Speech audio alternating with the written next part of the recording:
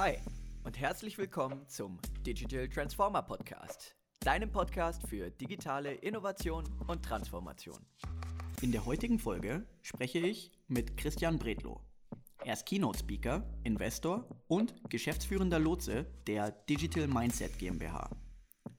Ein sehr interessantes Zitat von ihm, das den Charakter unserer Aufnahme auch sehr gut widerspiegelt, lautet: Digitalisierung ist keine Technologie, es ist vielmehr eine veränderte Geisteshaltung. Und um eins vorwegzunehmen, diese Folge hat auch mir ordentliche Denkanstöße gegeben, da wir besonders darüber gesprochen haben, wo eigentlich so die Grundprobleme bei der Digitalisierung liegen.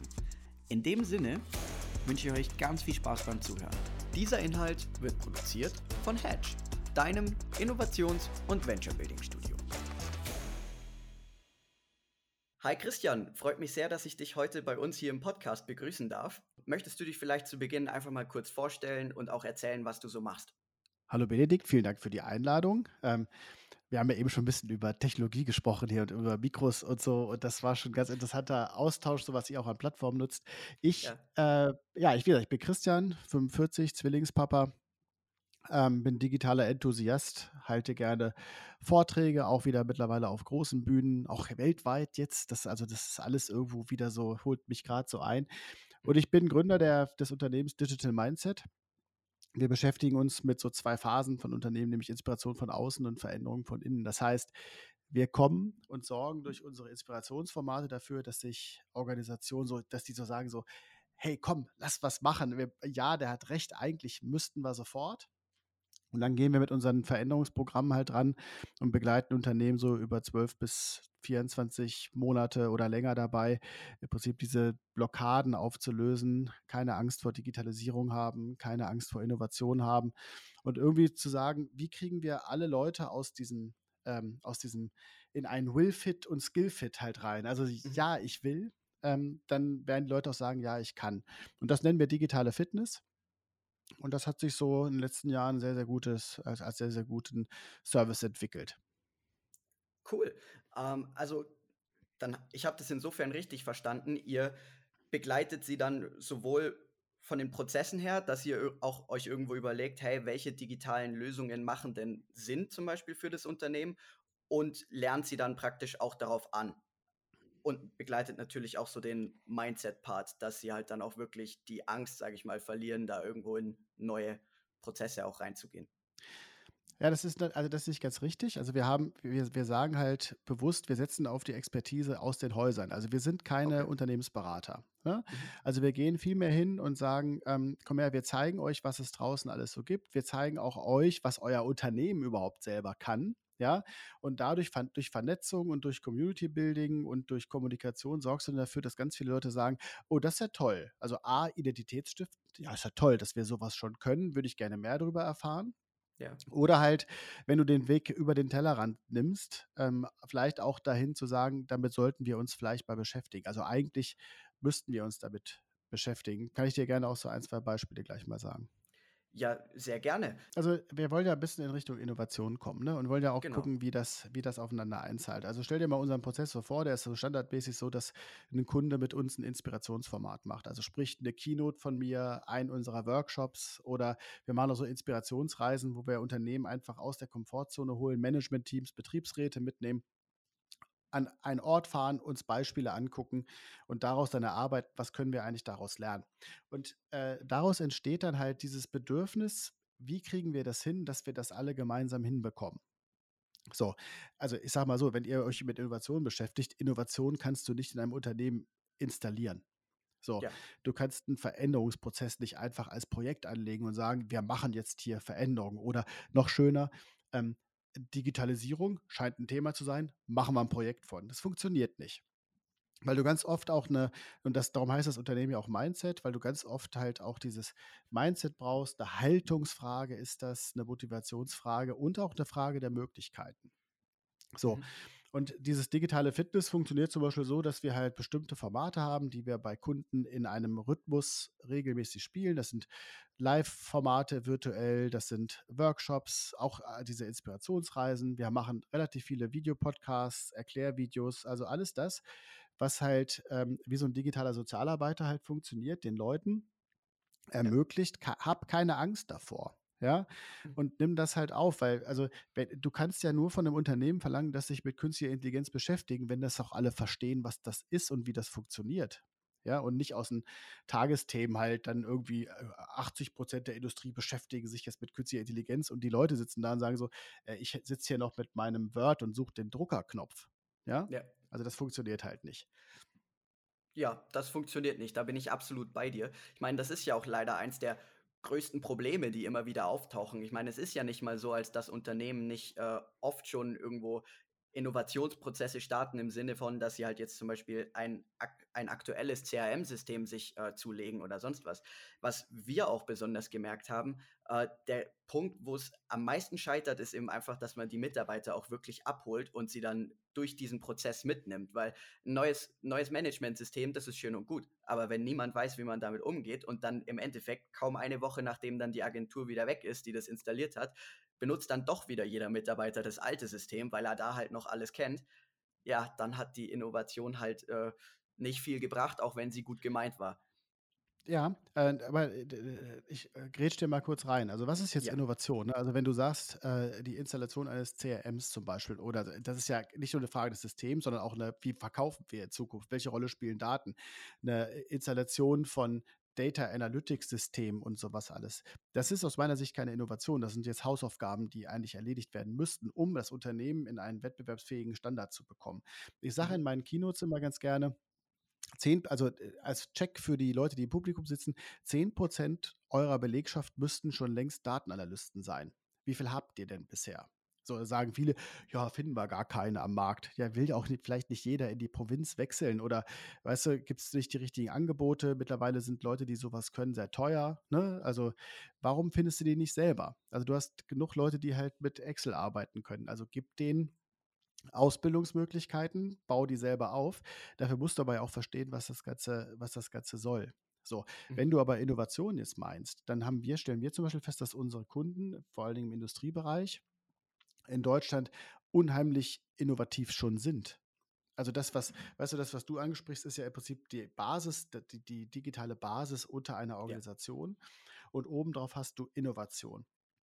Und jetzt gilt es halt, beides, also dieses interne Digitalisierung, externe Digitalisierung irgendwo miteinander zu vermischen. Am Beispiel Big Data, ne? Mhm. So eins der schönen Buzzwords. Also wenn du Maschinen hast, die halt mit 5G und allem drum und dran schon in der Lage sind, Daten zu produzieren. Du hast aber eine IT-Landschaft, die halt gar nicht vernetzt ist. Du hast Mitarbeiter, die den Wert von Daten nicht verstehen. Dann innovierst du halt in so einen luftleeren Raum halt rein Ja. und hebst die Effekte nicht, ne? Und ich glaube, das ist dann halt das, wo wir mit diesen Programmen dazu beisteuern können, dass Leute halt verstehen, wie funktioniert maschinelles Lernen als Beispiel. Was ist eine künstliche Intelligenz? Und dann können die halt auch verstehen, wenn so ein Ingenieur da sagt, hier, wir haben ein Patent angemeldet für, keine Ahnung, wir haben ein Patent angemeldet auf dem Thema basierend auf künstliche Intelligenz, dann können die Vertriebler das dem Kunden erzählen, die Mhm. Mitarbeitenden verstehen, haha, das ist da gemeint mit. Ja. Und weißt du, dieser Satz, das haben die sich bei uns ausgedacht. Da haben die sich wieder was ganz Verrücktes ausgedacht, der fällt dann halt weg. Ja. Klar, wenn du vielleicht noch einmal kurz ausführen möchtest, warum bist du der Meinung, dass in jedem Unternehmen 10% Datenanalysten sein sollten? Liegt das jetzt einfach daran, also dass mittlerweile eigentlich Daten unfassbar wertvoll sind oder was ist da jetzt dein konkreter Grund? Ich habe in meinen Vorträgen einen Satz immer gehabt, der hieß: „Daten sind das neue Öl." So, das ist halt das, auf dem du dein Mhm. Geschäft aufbaust. Den Satz kannst du wegschmeißen. Ich habe 'n neuen gelernt, vom guten Freund von mir, der sagt nämlich: „Daten sind das neue Grundwasser." Also, es ist etwas, was permanent verfügbar ist, mit dem ich aber lernen muss zu haushalten, dass ich halt lernen muss, richtig einzusetzen. Und wenn du mal anguckst, wie viele Daten in Organisationen mittlerweile entstehen, ist es halt echt fahrlässig, mit diesen Daten nicht das Richtige zu machen. Also es geht nicht darum, möglichst viele Daten zu sammeln, einfach des Sammelns wegen, sondern die richtigen. So, und Ja, wenn du ein Versicherer bist und beschäftigst dich mit dem Thema und sagst zum Beispiel, du wertest automatische Google-Wetterinformationen, das matchst du halt mit den Bewegungsdaten deiner Kunden. Hast du schon mal eine Produktinnovation? Ja, Wenn du sagst als Industrieunternehmen, wir können die Webseitenaufrufe unserer Kunden, scheiß auf Datenschutz jetzt, einfach, das ist jetzt einfach nur so als Beispiel. Ich kann irgendwas ja, klar. mit den Zahlen haben, die ich halt, die bei uns vorliegen, die mische ich mit dem Datensatz zusammen und mit unseren Kundendaten, und daraus entsteht eine Marketingkampagne, daraus entsteht ein neues Produktbedürfnis. Wenn ich das halt alles zusammenklatschen kann und das verstehe, dann habe ich einen riesengroßen Schritt gemacht. Und das Mhm. kannst du wirklich auch auf kleine Mittelständler runterbrechen. Da kriegst du auch oft dann halt so böses Feedback da drauf. Also wenn du sowas auf einer Handwerkertagung sagst, ja, Ja. ja, wie soll ich das denn machen? Ich habe 20 Mitarbeiter, davon stehen 18 auf dem Dach. Ist jetzt überzogen, aber ja, dann bist du der eine, der vermutlich sich mal mit seinem CRM hinsetzt oder mit seiner eigenen Verwaltungssoftware und einfach sagt, wenn du jetzt eine Marketingkampagne machen möchtest, dann willst du doch deine Kunden auch besser kennen. Also guck doch mal nach, wie die auf eure Seite gekommen sind oder was weiß ich. Also es gibt, glaube ich, Mhm. unendlich viele Sachen und insbesondere Datenpunkte, die man richtig miteinander verknüpfen muss, und das muss jedes Unternehmen mittlerweile aufbauen. Wichtiger Klar. als die Finanzbuchhaltung. Ja, also ich meine, Nutzer, also da bin ich grundsätzlich bei dir. Ich meine, bei uns ist das ja immer auch, wir nennen das Nutzerfeedback und Nutzeranalyse natürlich auch, wo es, also im Endeffekt, ein Unternehmen muss ja auch am Anfang erstmal wissen, wer sind eigentlich unsere Zielkunden, was brauchen die konkret und wie reagieren die auf unser Produkt, auf unsere Dienstleistung. Und wenn man das weiß, dann kann man sein Produkt oder seine Dienstleistung in dem Fall auch entsprechend anpassen. Das ist auch was, worauf wir jetzt auch immer sehr viel Wert legen natürlich. Aber um jetzt vielleicht noch mal generell zu sprechen, was sind denn eigentlich so Problempunkte, sage ich mal, die du wirklich eigentlich in fast allen Unternehmen findest? Also gibt es irgendwie sowas wie allgemeine Probleme, die bei der Digitalisierung noch vorhanden sind? Also heute haue ich dir aber einen nach dem anderen raus hier. Ja. Diese eine Digitalisierung gibt es halt nicht. Ne? Also Mhm. jeder von uns hat seine eigene und jedes Unternehmen hat seinen eigenen Klar. Maturity-Level, seinen Reifegrad. Grundsätzlich würde ich sagen, das, was allen noch abgeht oder vielen Leuten noch abgeht, ist A, dieses Grundverständnis, dieses Urteilsvermögen, was kann man mit Hilfe von Digitalem tun. Das liegt halt daran, dass wir noch längst nicht alles wissen, was es eigentlich mit sich bringt und viele Sachen noch nicht ausgereift sind oder noch nicht etabliert sind und man dann halt noch zurückhaltend ist. Und das Zweite ist definitiv Kreativität, ne? Also Kreativität. Also du kannst ja jetzt, wie gesagt, du kannst ja nicht anordnen, seid mal kreativ jetzt, habt mal Ideen, innoviert mal. Das geht Ja. halt nicht. Und dafür brauchst du halt heute andere Methodiken. Ich fand das ganz spannend, was ihr da jetzt zum Beispiel macht. Da taucht ja ganz oft auch dieses Thema auf. Also erstmal Analyse am Anfang. Ihr guckt euch Mhm. wahrscheinlich auch Daten an. Wer sind eure Kunden? Was ist der Markt? Wie kann Klar. man darauf am besten reagieren? Ja, du sagst klar, ne? Also das ist, glaube ich, das, wo du auch heute Produktentwicklung anders machst und dieses Kreativthema, das ist sehr wichtig. Und wir haben was Schönes bei uns jetzt eingeführt in diesem digitalen Fitnessprogramm. Haben wir ein weiteres Nebentarget eingeführt. Das heißt immer machen. Also wir wollen versuchen, die Organisation, die halt unsere Inhalte konsumiert, daraus lernt und sich vernetzt, Mhm. immer mehr in die Richtung zu bekommen, dann macht doch was daraus. Also Low-Code-Wettbewerbe zum Beispiel. Also warum soll nicht es gibt wahrscheinlich genug Mitarbeitende, die halt sich als Hobby mit Lego Boost beschäftigen oder mit irgendwelchen anderen Sachen mit ihren Kindern Oberflächen bei Minecraft bauen. Warum Ja. soll dieses Wissen sich nicht im Unternehmen nachher wiederfinden? Und ich habe einen Kunden, und das ist echt ein gutes Beispiel, da sind Mechaniker, ähm, sind mittlerweile die Suchmaschinenexperten bei denen, weil die haben Okay. 2 Leute gesucht, die haben nur keine Mitarbeitenden gefunden für diese Stelle Suchmaschinenmarketing und Suchmaschinenoptimierung. Und dann haben sie es in die Belegschaft gefragt im Rahmen dieses Programms. Und da haben sich dann 2 Leute gemeldet, die als Mechaniker im Unternehmen arbeiten, die das halt für den Sportverein machen. Mhm. So, also die haben im Privaten Fähigkeiten, die sie im Unternehmen nicht einbringen. So, Ja. und von daher, weißt du, kann sich jeder, also ich sage immer, Analytik und Digitalität ist kein Spezialistentum mehr. Und so müssen wir gucken, dass wir möglichst viele Menschen in den Organisationen dahin bekommen, dass es A, locker und einfach ist. Also es muss halt Spaß machen. Und Ja. dann wird da schon eine ganze Menge passieren. Das können wir mittlerweile nach knapp 7 Jahren bestätigen, dass diese Programme genau zu sowas führen. Mhm. Ähm, ja, also ich meine, natürlich, du hast recht, es gibt keine generelle Digitalisierung oder in dem Sinne. Aber worauf ich jetzt eigentlich hinaus wollte, ist eigentlich, also ja, natürlich, alle haben ihren verschiedenen Startpunkt, wo sie gerade sind, aber gibt es trotzdem, also du hast es ja gerade fast schon angesprochen, dass irgendwo auch ein Problem ist, dass vielleicht viele Unternehmen auch gar nicht wissen, wie viel Talent eigentlich noch bei den Mitarbeitern da ist und dass vielleicht Unternehmer dann auch gar nicht auf die Idee kommen, irgendwo vielleicht erstmal in den eigenen Reihen zu suchen, ob ich jetzt zum Beispiel, wie du es schon gesagt hast, einen SEO-Experten vielleicht finde oder zumindest einen, der sich schon mal mit dem Thema auseinandergesetzt hat und bereit wäre, sich explizit daraufhin oder dafür weiterzubilden. Ich meine, das ist ja auch eine super Möglichkeit, an den neuen Experten zu kommen. Ähm, Gibt es aber, also gibt es vielleicht noch so Punkte, wo du sagst, das sind vielleicht einfach häufig auftretende Probleme. Also wir haben ja jetzt zum einen schon mal, dass man nicht oft genug in den eigenen Reihen nach Talent sucht, aber gibt es da noch was anderes? Ach ja, weißt du, also ich glaube, das ist jetzt so ein Wir in Deutschland, ja. Mhm. Das ist jetzt aber, man kann das nicht missverstehen. Man kann das nicht mit der Gießkanne darüber machen. Ja. Passiert extrem viel.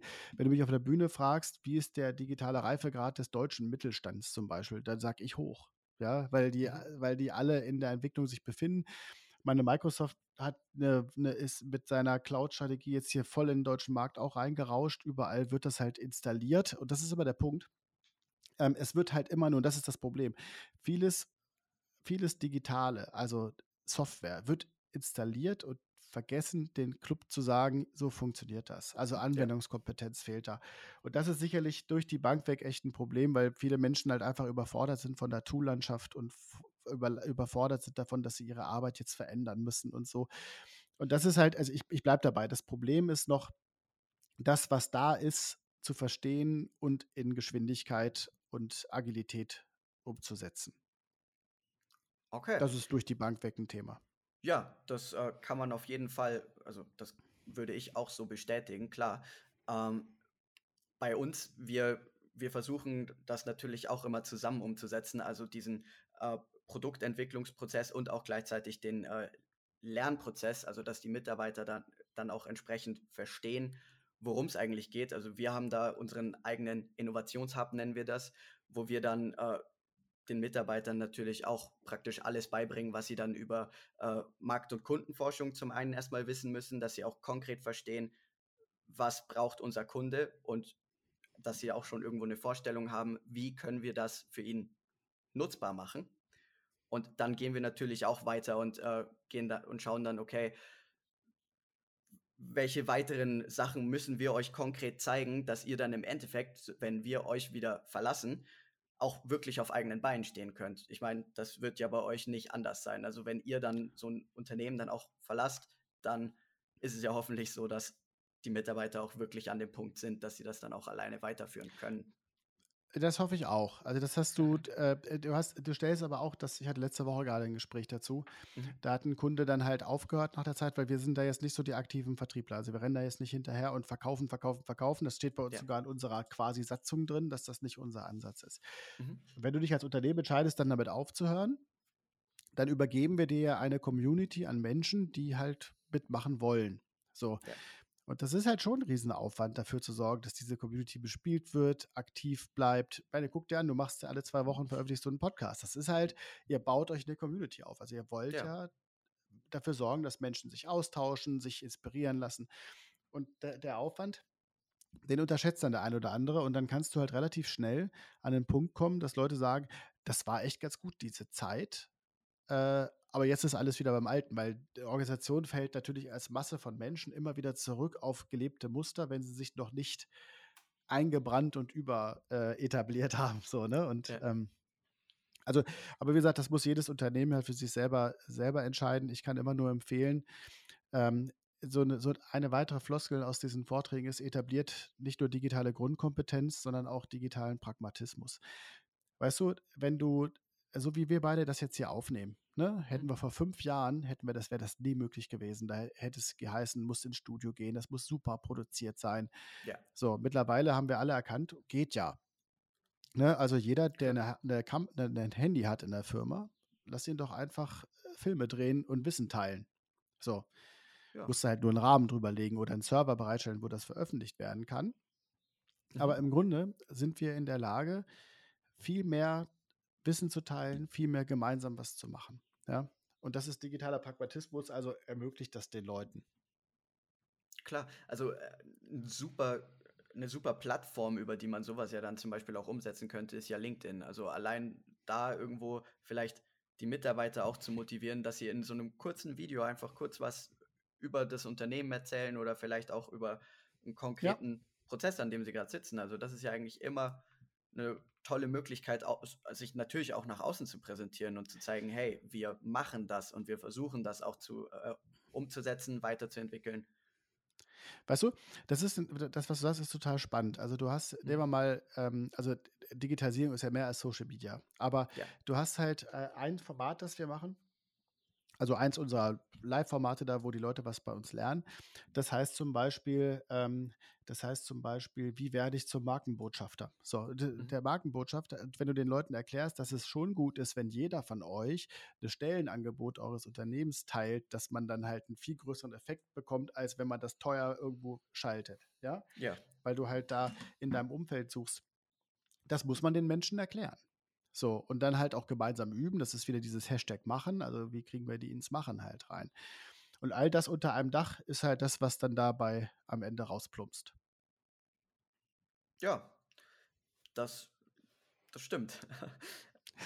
Du denkst nach, das ist ganz witzig. Ich muss dem Publikum verraten, dass wir beide uns ja sehen können auch nebenbei, ne? Ja, genau.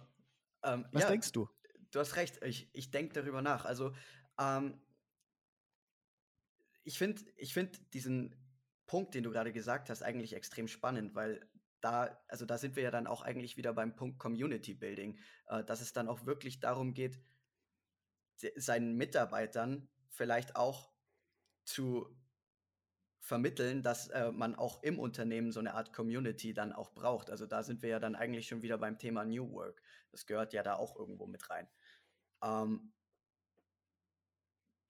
was gehört dann für euch noch zu diesem Community Building? Also, ihr macht es ja jetzt zum Beispiel auch, dass ihr da irgendwie auch Reisen anbietet, aber versucht ihr da auch in 'nem Unternehmen was zu installieren? Also, Ja, also wir haben bei allen Kunden, ja, das ja. kannst du je nach Größe kannst du sagen, entstehen nachher Communities in den dafür vorhandenen Systemen. Also Beispiel, egal was da ist, kannst du mit Atlassian Software bauen, kannst du mit Teams bauen, kannst du mit Koyo bauen. Also da finden die Inhalte statt. Das sind die Plattformen, auf denen wir uns tümmeln. So, und da kommen immer mehr Leute zusammen. Und am Ende, wir haben Kunden, da haben wir teilweise 50% der Belegschaft in den Communities drin.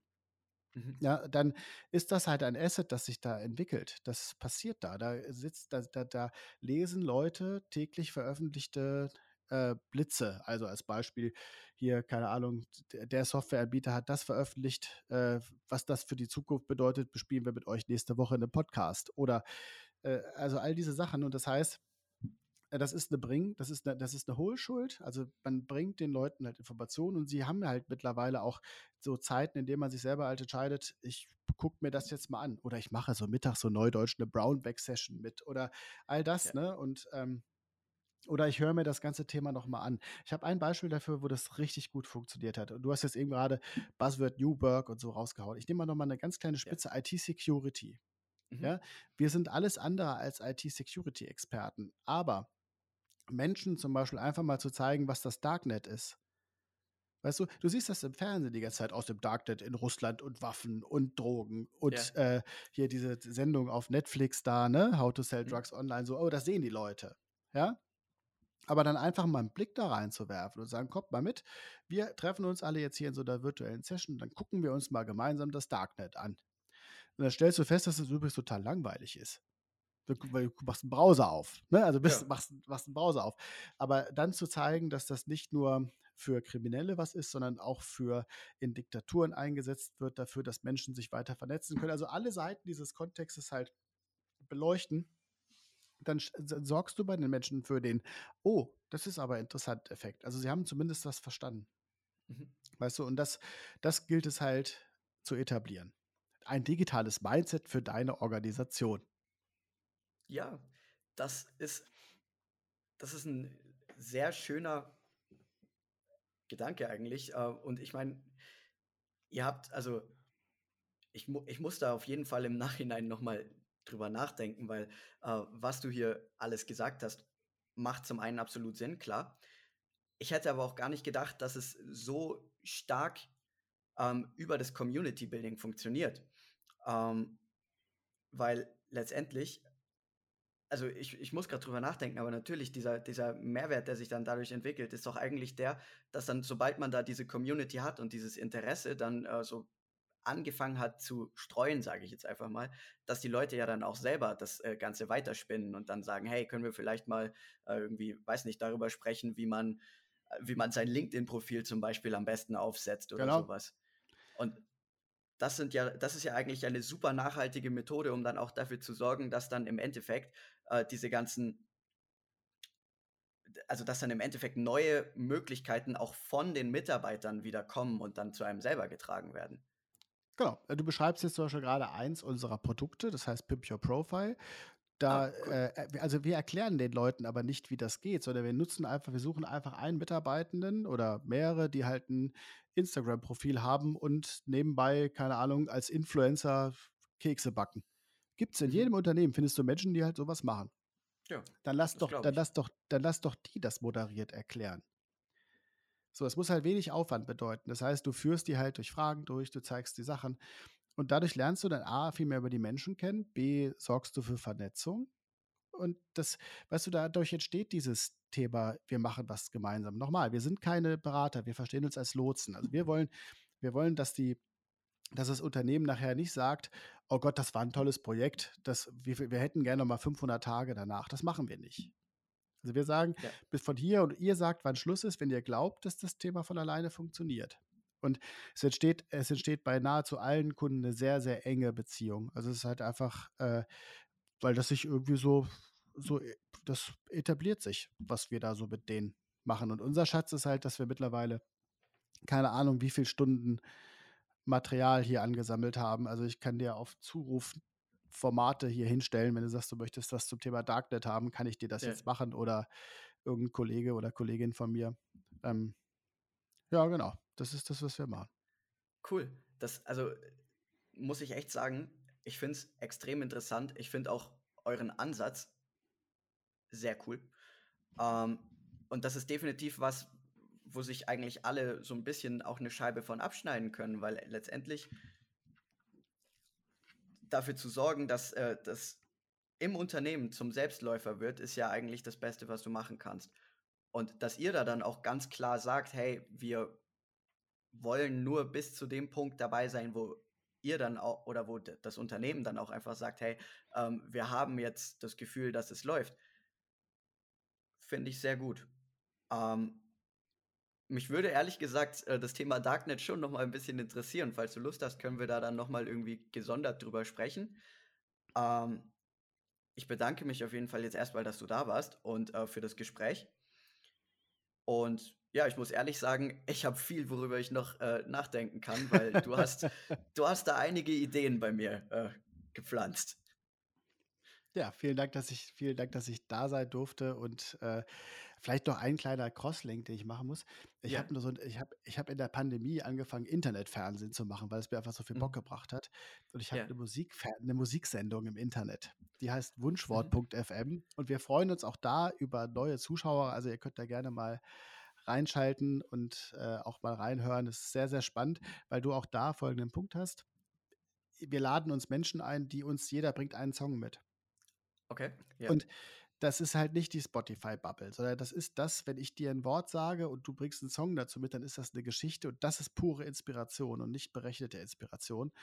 Also, hört mal rein, Mhm. und immer gerne weiterempfehlen. So funktioniert das im Internet. Das ist richtig. Ja, cool. Ich werd mir den Link nachher von dir auf jeden Fall nochmal zuschicken lassen, damit wir den in die Infobox packen können. Dann können alle Zuhörer da auch direkt mal drauf klicken und sich das mal anschauen.